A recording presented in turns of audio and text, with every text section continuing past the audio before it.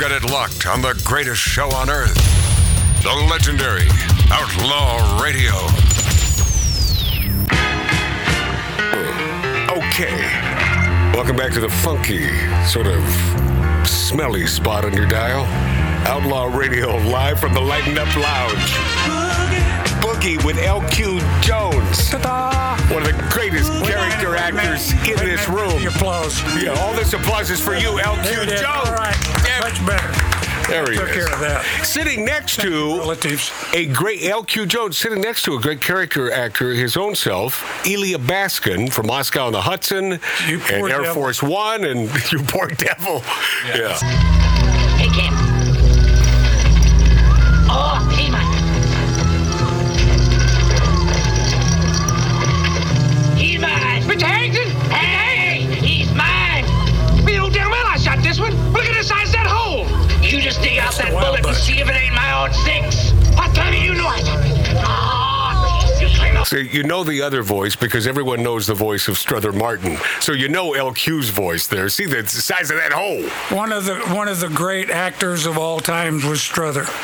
He's nobody like him ever. Love that guy. Yeah. What we got here is failure to communicate. Right. Oh man. Well, see, very few people know that. They think of Paul Newman when they think of that line. Oh, no. Not Strother. No, that's Strother. Yeah, that's all Strother. Strother was. It's just he was unreal. You're talking about the Wild Bunch. Yeah.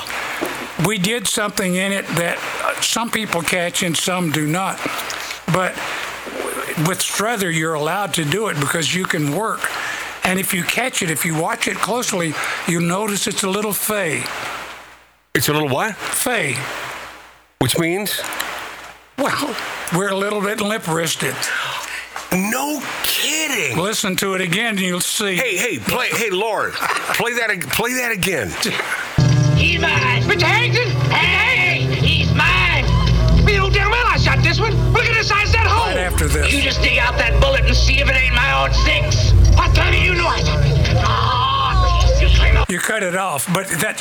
Before the gay part? I usually cut it off before the gay part, but okay. that was... It's not up front. It's just enough so that you build another layer for these people. Was that Sam Peckinpah's idea or yours? Yours and Strother's? Oh, Strother and I worked it out. Yeah. And Sam loved it, but we were there. The Wild Bunch group, our group, was up on the rooftop, and we were working for about a week, maybe a little bit longer, before Bill Holden came on. I worked with Bill. I knew him, and we'd worked together. Yeah, but didn't you piss him off?